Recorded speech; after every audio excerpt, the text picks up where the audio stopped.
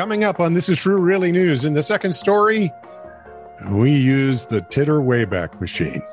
And in the first story, we say tooting. And we've already said titter, so what the heck. Please like, subscribe, and follow This Is True Really News. And ask your friends to like, subscribe, and follow This Is True Really News. Share it with them on any podcast outlet. And we thank you for your support. This is True Really News with Scott Combs and Tony Vercanis. All the news you're about to hear is true. Really? As far as you know. So it is not unheard of for a library to receive a late book return in the mail. Here we go. The package the Tooting Library in London received from Canada recently won't be forgotten anytime soon. Vlad?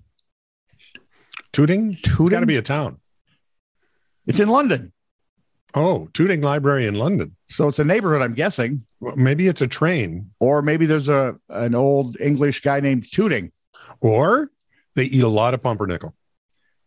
Or it's named after an old English guy who ate a lot of pumpernickel. Yeah, I'm thinking that.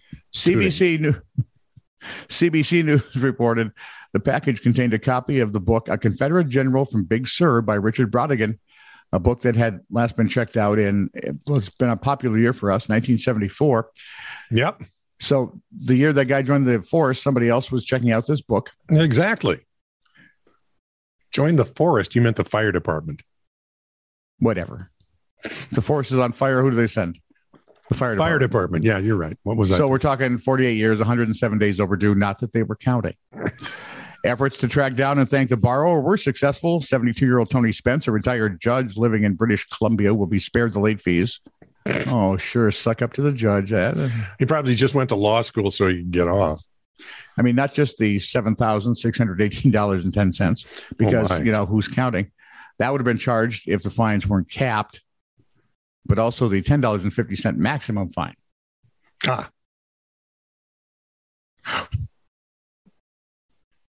From $7,600 to $10.50. I think I'd pay it were I the judge. We're pleased to have the book back in a condition good enough to return to the shelves if we wanted. And under the circumstances, we're waiving the fines, said a statement from the library. And we thank Mr. Spence for returning it and hope he enjoyed it. Toot, toot. What they found out was the judge was involved with a rescue. And as he was trying to save a family from raging water, the book was dislodged from his hand. That's not true. Not one bit of this is true. And floated out to the ocean. Where two swallows grabbed it. African swallows. Yeah. Well, maybe the Europeans. No, African I think are bigger. But the Europeans could be pretty bigger? brawny. Not anymore. They're all kind of... Oh, yeah. I suppose that's true. Anyway, they carried it across to Ireland, where it found its way in a traveling circus. How long is this going to go on? And until you actually find a way to stop me. Set the Twitter way back. Twitter? There. Set the Twitter Wayback Machine way back to when Elon Musk was going to buy it. Set the Titter Wayback Machine to late 1863. Wow, that's even before Musk was going to buy it. When Robert Todd Lincoln was a student at Harvard. Hey, isn't he related to Mary Todd Lincoln? And the former president. He had found himself on a crowded New Jersey train platform, and he was actually pressed up against a train, which suddenly lurched forward. So with all the friction and everything, it spun him around and onto the tracks. A quick reacting Good Samaritan hauled him up to safety. Lincoln immediately recognized his savior as the famous actor Edwin Booth. Dum, dum, dum. Though it took a congratulatory letter from a mutual friend for Booth to realize he had rescued President Abraham Lincoln's oldest son. Regardless, any goodwill between the two families soon vanished when Booth's younger brother, John Wilkes, fatally ambushed the president in April 1865. Yeah. I'm thinking neither of the Booth brothers fared well after that. Well, one was, dead. Yeah. I'm just thinking the acting career probably stalled about there. Yeah, I assume he went down south doing nothing but mime shows. The 80s ruled recently in a batch of auctions that may send folks into their attics to hunt for forgotten treasure. Hey, this could be us. I don't have an attic, but I have a room just over there with all the comic books in it. Well, the comic books aren't going, but the other junk could go. Oh, sure. According to the Houston Chronicle, hey, there could be 3 or 4 books in there that might be worth more than $1.50. The Houston Chronicle reported that a shrink-wrapped, near mint condition 1986 Back to the Future VHS tape sold for. Please, honest to God, it's something where you want to clean your glasses and make sure. $75,000. How in God's name does that? No, that's crazy. Well, if it's the first one, it's okay because that first one was pretty good. Well, fine. The rest one is good, but you can see it online anytime you want. It's not like it's scarce for any reason. You know, and even if you have to rent it, it's like what, $2.90, $3.99? Yeah, it's nothing. And this is VHS. It sucks to look at. Son, you're not a collector, are you? Apparently not. Collectors don't watch them. They just leave them in their shrink wrap box and say, look what I have. And say, I have this. And I look in and I go, you're an idiot, just like I thought. So how much did you pay for this? $75,000, shrewd investment. Yeah, there you go. It's inflation. Damn Putin. The highest price ever fetched at auction for a sealed and graded VHS cassette.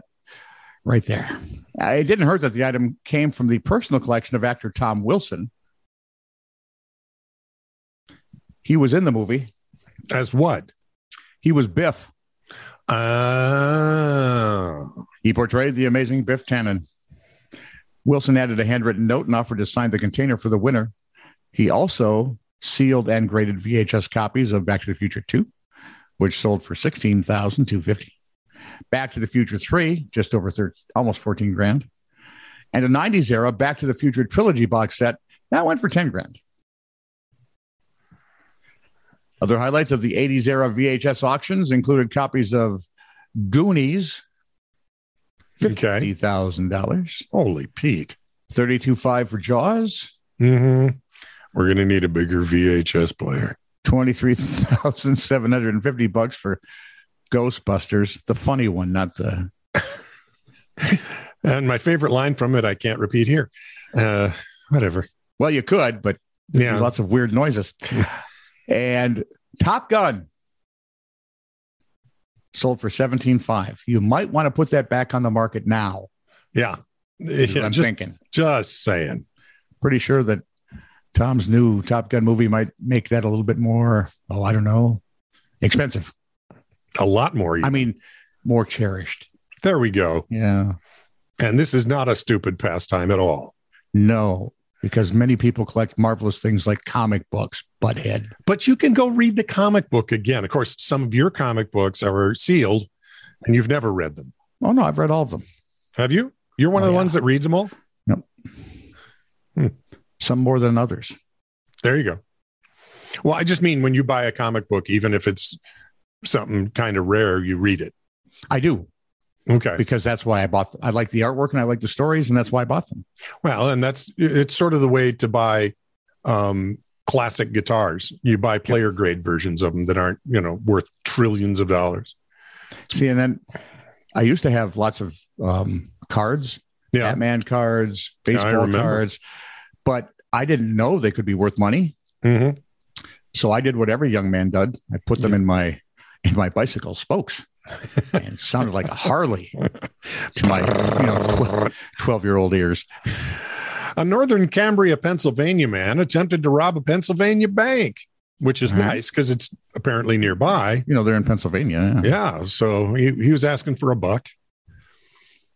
Jeffrey McMullen, a 50-year-old regular customer at Ameriserve Bank, allegedly handed notes to 2 tellers demanding $1, according to the Tribune Democrat. Wait. So he wanted $2? He just wanted... No, well, he had a problem, you see. In one note, McMullen politely wrote, "Federal bank robbery. Please hand over $1. Okay.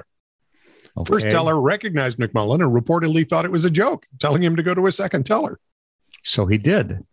Second teller also thought it was a joke and began walking away. That's when McMullen got angry. And he told her, "Give me the money so no one gets hurt." $1. Apparently, Mr. McMullen hoped he would be sent to a federal prison near his home. I think first there's going to be a stop at a hospital for an evaluation. We'll be there for a couple of days. There'll be a little poking, prodding. I'll have to answer some questions. And then he'll have a whole story that he can talk about. Hey, I was poked and prodded by aliens. Nope, that's another story. Oh, okay, never mind. Which then leads to... Yeah, okay, there we are. I like that. This is true, really news. Send email to TITR@netradio.network.